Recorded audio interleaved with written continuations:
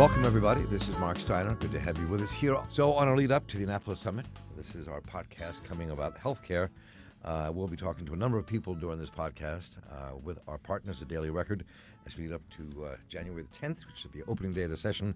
We'll be interviewing the governor, the speaker, and the president of the Senate, and inviting you all to join us, tell you about how to get there in just a minute. But first, Vinny DeMarco, welcome. Good to have you with us. Mark, always a pleasure to be with you. Vinny is president of Healthcare for All. Right. And as usual, he has things in front of the legislature. Yes. Wouldn't be a year without Vinny in front of the legislature. Well, I enjoy it. And sometimes they enjoyed me, too. Sometimes. Yeah. So tell me, so what are the major issues that you'll be focusing on? Well, at our request during the 2017 session, the General Assembly created what's called the Maryland Health Insurance Coverage Commission. I'm a member of that commission. And this commission has met 3 times since the session to think about ways to protect Maryland from whatever happens in Washington to undermine the Affordable Care Act. And in my mind, one of the most important things we could do is to bolster the individual mandate, the individual responsibility, because that part of the Affordable Care Act, which requires everybody to purchase health care, is critical. Without it, we really can't protect people with pre-existing conditions and make sure they have health care, and we can't have premiums that are reasonable. Everybody needs to chip into the health care system. That's why there's this federal mandate that was part of the Affordable Care Act. Unfortunately, Congress is considering repealing it, and the President Trump is considering weakening it in his enforcement. So we're going to propose that in Maryland, we pass a law that simply says you have to have insurance. If you don't have insurance, have you paid the federal mandate? And if you haven't, well, you got to pay this state amount. A simple measure, which I think would do a lot to strengthen the Affordable Care Act in Maryland. And, Governor Hogan joined a group of other governors several times, and we praise him for this, to oppose repealing the Affordable Care Act. And one of the measures called the skinny repeal, it was all about just the individual mandate. And he signed a letter opposing that because he knew, as he said in his letter, how important it is. So I hope he'll be supportive of protecting the individual mandate in Maryland. So how can we do that state by state? I mean, people could argue that this is impossible to do just in the state of Maryland. Massachusetts has it. Massachusetts had an individual mandate before the ACA, and they kept it. And their premiums don't go up as high as everywhere else. And why they is have that? Uninsured, What's the connection? 3%. The connection is everybody gets insured. They have only 3% uninsured in Massachusetts. And they enforce the individual mandate well. So what we're saying is, let's do what Massachusetts does and bolster the federal mandate in Maryland. We're not talking about a new mandate in Maryland outside of the federal. So if you pay the federal mandate, that's fine. But we're worried, and the insurance companies are worried, that either it'll be repealed federally or the Trump administration will weaken it so that it won't be in place to make sure everybody has health care. And if everybody doesn't participate, premiums are going to skyrocket.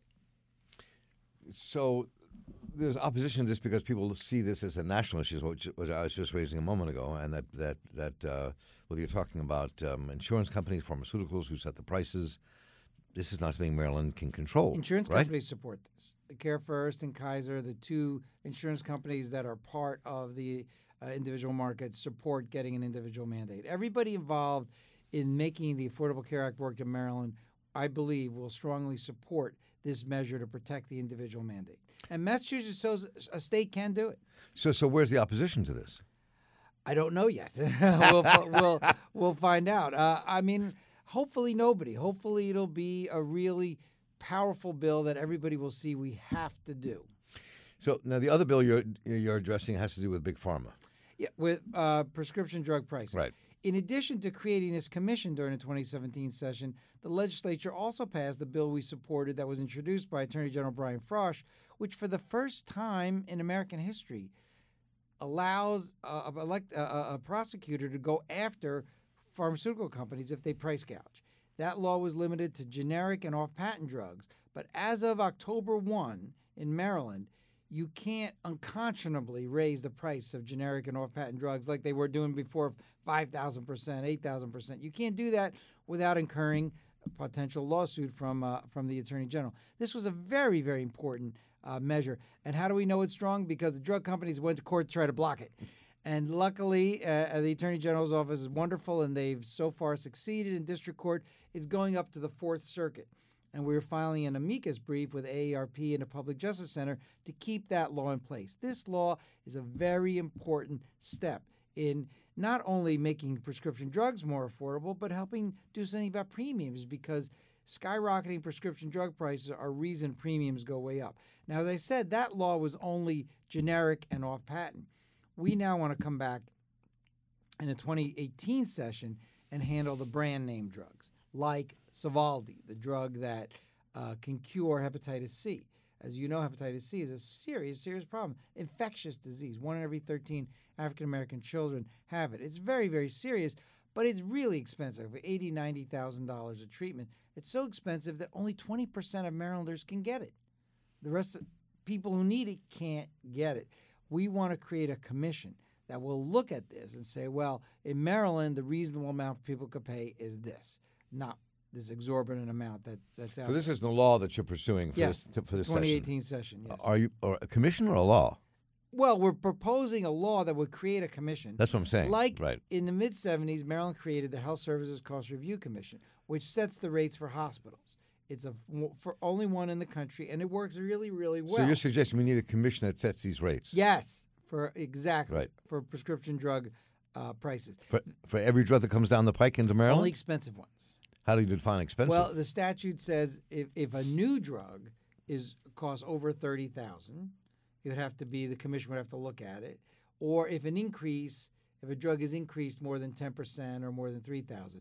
And the commission could look at if a drug is really expensive, the commission will look at it and determine what is the reasonable amount for Marylanders to pay. And I think it's important for people to understand 3 ways in which skyrocketing brand name drugs really hurt people. One is people, if you're uninsured or have a copay or deductible that's high, you can't get these drugs. For an $80,000 drug, the copay is astronomical for a vast majority of people. Secondly, as I said, Medicaid has to triage because Medicaid can't afford to give everybody who needs hepatitis C the drug. Even though you're covered, they can only give it to the sickest people. And other people who should get it and it's infectious don't get it. And third, it has a big impact on premiums and zooming premiums up. Now, one thing I want to emphasize, we are not trying to hurt the drug company's ability to do research and development and things that they need to do. In fact, right now, as I said, the hepatitis C drug, Sovaldi, only 20% of Marylanders can afford it. If you reduce the cost to Marylanders so that 80% can afford it, they can make the same amount of money. So we're talking about really expensive. You're not talking about drugs that are – there are a lot of prescriptions that can cost people $200 or $300. That's a lot for a lot of people. Yes. You're not talking about that. We're not talking about that unless it's something where the treatment is really high, because it could be the individual drug could be $200 or $300, but could add up to a very, very high treatment cost, and then the commission would look at that. If it's set that for a particular treatment, the drug zooms up above $30,000, we'd want to look at it. If you're a victim of prescription drug price hikes, go to our website, healthcareforall.com/hearmystory, and in English or Spanish, you could tell us how prescription drug price hikes have hurt your family, and we pass it on to the Attorney General if appropriate, or we could use it to help us get additional legislation. So go to our website, healthcareforall.com/hearmystory. Vincent DeMarco, thanks so much for being with us. Thank you for having me. Bye-bye.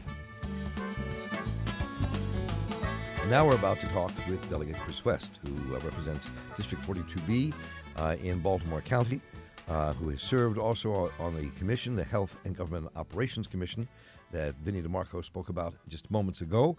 And we're here with Delegate West to kind of talk about his perspective on what should happen with the individual mandate, which will be one of the hot issues in this session. Chris, welcome. Good to have you with us. Good morning, Mark. Good to be with you. So you're quoted in the piece in the Daily Record. I'll just read the quote and then we'll pick up from there. The quote around the individual mandate was, "We had the mandate all along. Presumably until former President Barack Obama left office, the members of his office were important. I don't think the individual mandate gets us to a solution to the problem. I think the problem is much deeper than that." Let's pick up from that point. What does that mean? Yeah, well, I tend to speak rapidly, and the reporter did the best he could to transcribe what I said, but he didn't really get it totally right, or at least not in enough depth. Okay, well, let's do it then. My point was that up until a couple of months ago, the Obamacare, also known as the Affordable Care Act, was being administered by the people who wrote it 8 years ago. And presumably they were enforcing the mandate. And even despite that fact, here in Maryland, we are in a serious, serious problem with Obamacare.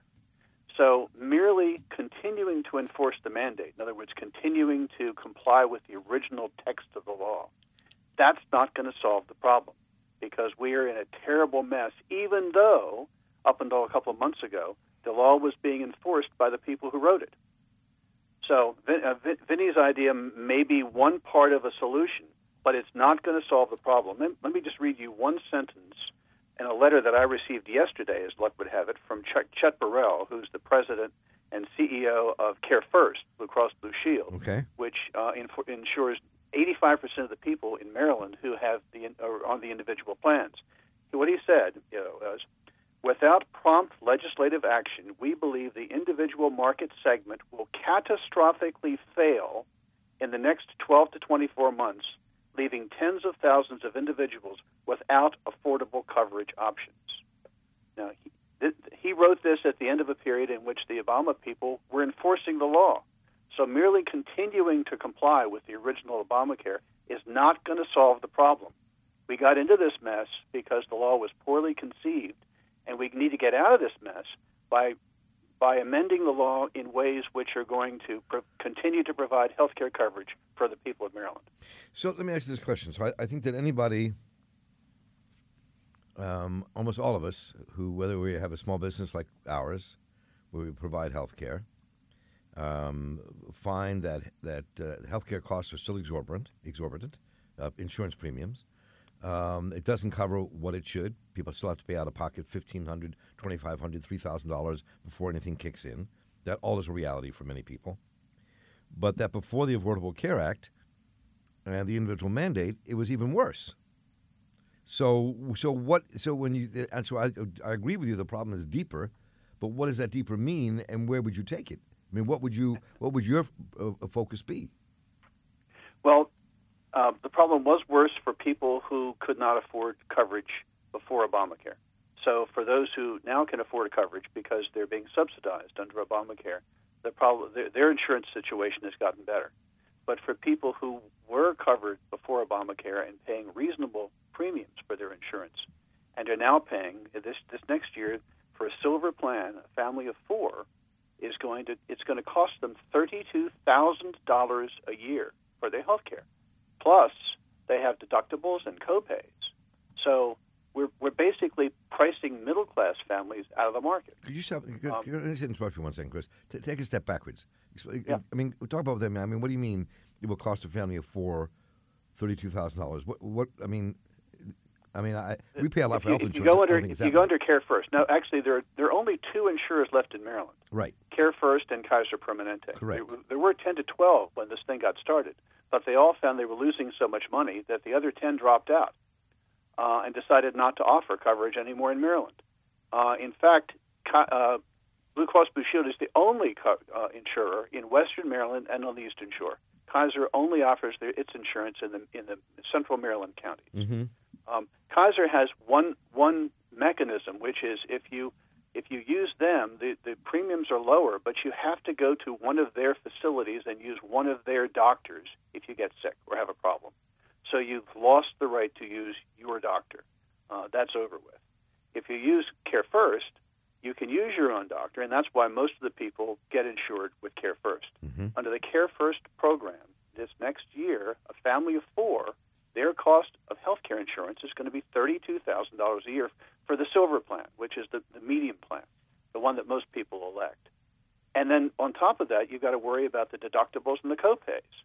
So people in the middle class are being basically priced out of the insurance market, and that's why Chet Burrell, in his letter, says that in his view, the whole system is going to implode within 12 to 24 months, and that we have to do something in the next legislative session to solve the problem. And if we don't do that, we've got a big mess on our hands. So what would be your, I mean, we don't have time for huge detail here, but you can get into a bunch. What would be your response to what Vinny DeMarco and others are asking, Healthcare for All are asking for, which is basically what the Massachusetts plan is, which is also a plan that was developed by the Republican Party in Massachusetts, and Governor Romney, who was a Republican. Which many people would argue essentially is the Affordable Care Act out of Washington under President Obama. So what would you suggest in its place? I mean, what takes its place and what answers the question? Well, I think Vinny's idea may end up being a good one. I've got some concerns about it, which we could discuss if you want. But again, merely passing a law in Maryland which says that Maryland is going to enforce the existing Obamacare mandate, that's not in and of itself going to solve the problem.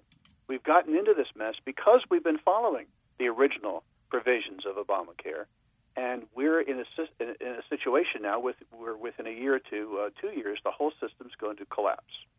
So Vinny has an interesting idea, and it probably will be a portion of a much larger bill which will involve other elements. The Care First people have given some suggestions. One of them is a hefty reinsurance program. And what does that mean? I've seen that in print, but what exactly is a reinsurance program? It means the insurance company is going to not bear the whole risk itself. It's going to buy insurance from other insurance companies, which would kick in if, as the costs rise, other insurance companies will come in and will bear a portion of the risk. To boil it down to a single sentence. Of course, it costs money. The Blue Cross Blue Shield would have to pay other insurance companies to take on part of the risk, and they're not going to be willing to do that unless they think they're going to end up with a profit rather than a loss.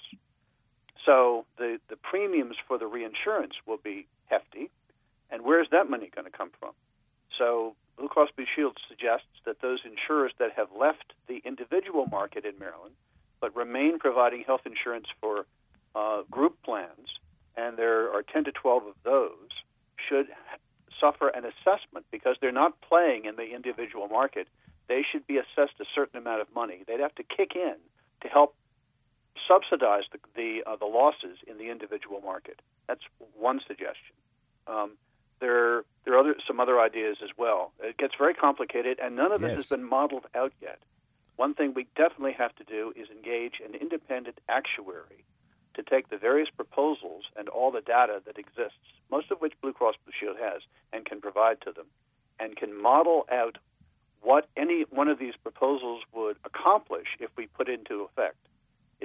It's a complicated system, and there are a lot of moving parts, and all the moving parts have to move in sync and not crash into each other. So there are some people who suggested we can get by just by passing a bill here or a bill there to make a little tweak or a little change.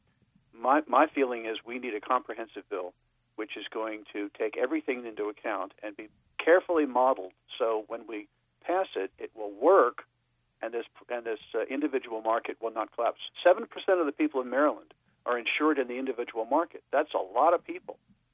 We cannot have this important part of the market just collapse next year and leave 7% of Maryland families without health insurance. So in your time now in Annapolis, I'm curious where you think this will end up. I mean, do you think what you're describing, having these actuarial studies will happen between January and April?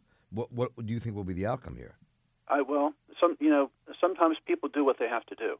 I think that the danger of not acting between now and April is extreme, and could either require a special session in the middle of the election year, which nobody wants. So I think under the circumstances, we will get our act together and we will move. I was on the Justice Reinvestment Task Force 2 years ago, and we were given exemption from what's called the crossover date, the date during the middle of the session when any bill to be considered by the other House has to have passed in the House in which it was introduced. Justice reinvestment got exempted from crossover. My suggestion to both the Speaker and the President of the Senate is and was that they create a joint task force during the session with a charge of coming up with a bill that makes sense. By the way, I think the governor will be on board on this. The governor has stated that we need to do something in a bipartisan fashion which will not cause the people of Maryland to lose their health insurance. The governor also wrote that, was one of 13 governors to write a letter saying that he did not agree with Congress ending the individual mandate. Absolutely. I think the governor's on board to come up with a solution to the problem. And again, I keep emphasizing the individual mandate may be a piece of this, but merely enforcing the individual mandate will not solve the problem. If that's all we do, we're going to have a bad situation a year from now. I don't know how strongly I can stress that. Sometimes you lose sight of the forest for the trees. Mm-hmm. And if the tree is the individual mandate, we need to keep the entire forest in mind. Well, Chris West, this is always a pleasure to talk to you. You have a good knack for clarity with putting your positions out for the citizens to wrestle with. And I appreciate you taking the time here with our podcast here for the Annapolis Summit. And Delegate Chris West represents District 42B, in bucolic, Baltimore County. So, Chris, thank you so much. Good to talk to you, Mark. Always. Join us at the Annapolis Summit. Just go to thedailyrecord.com/Annapolis-Summit and hit purchase tickets and join us there January the 10th from 7:30 to 10 a.m. at the Governor Calvert House. Your chance to talk directly to Governor Larry Hogan, Senate President Mike Miller, and House Speaker Michael Bush. Be part of your future. Thanks for listening to our podcast. This program was produced and edited by Calvin Perry with assistance from our intern Nora Belvidia. You can download the podcast and more at steinershow.org and on iTunes or on your favorite podcasting app. Find us on Facebook, Instagram, and Twitter by searching for The Mark Steiner Show. And please let us know what you think. Write me at mark@steinershow.org. We'll be back in a couple more days with a brand new podcast.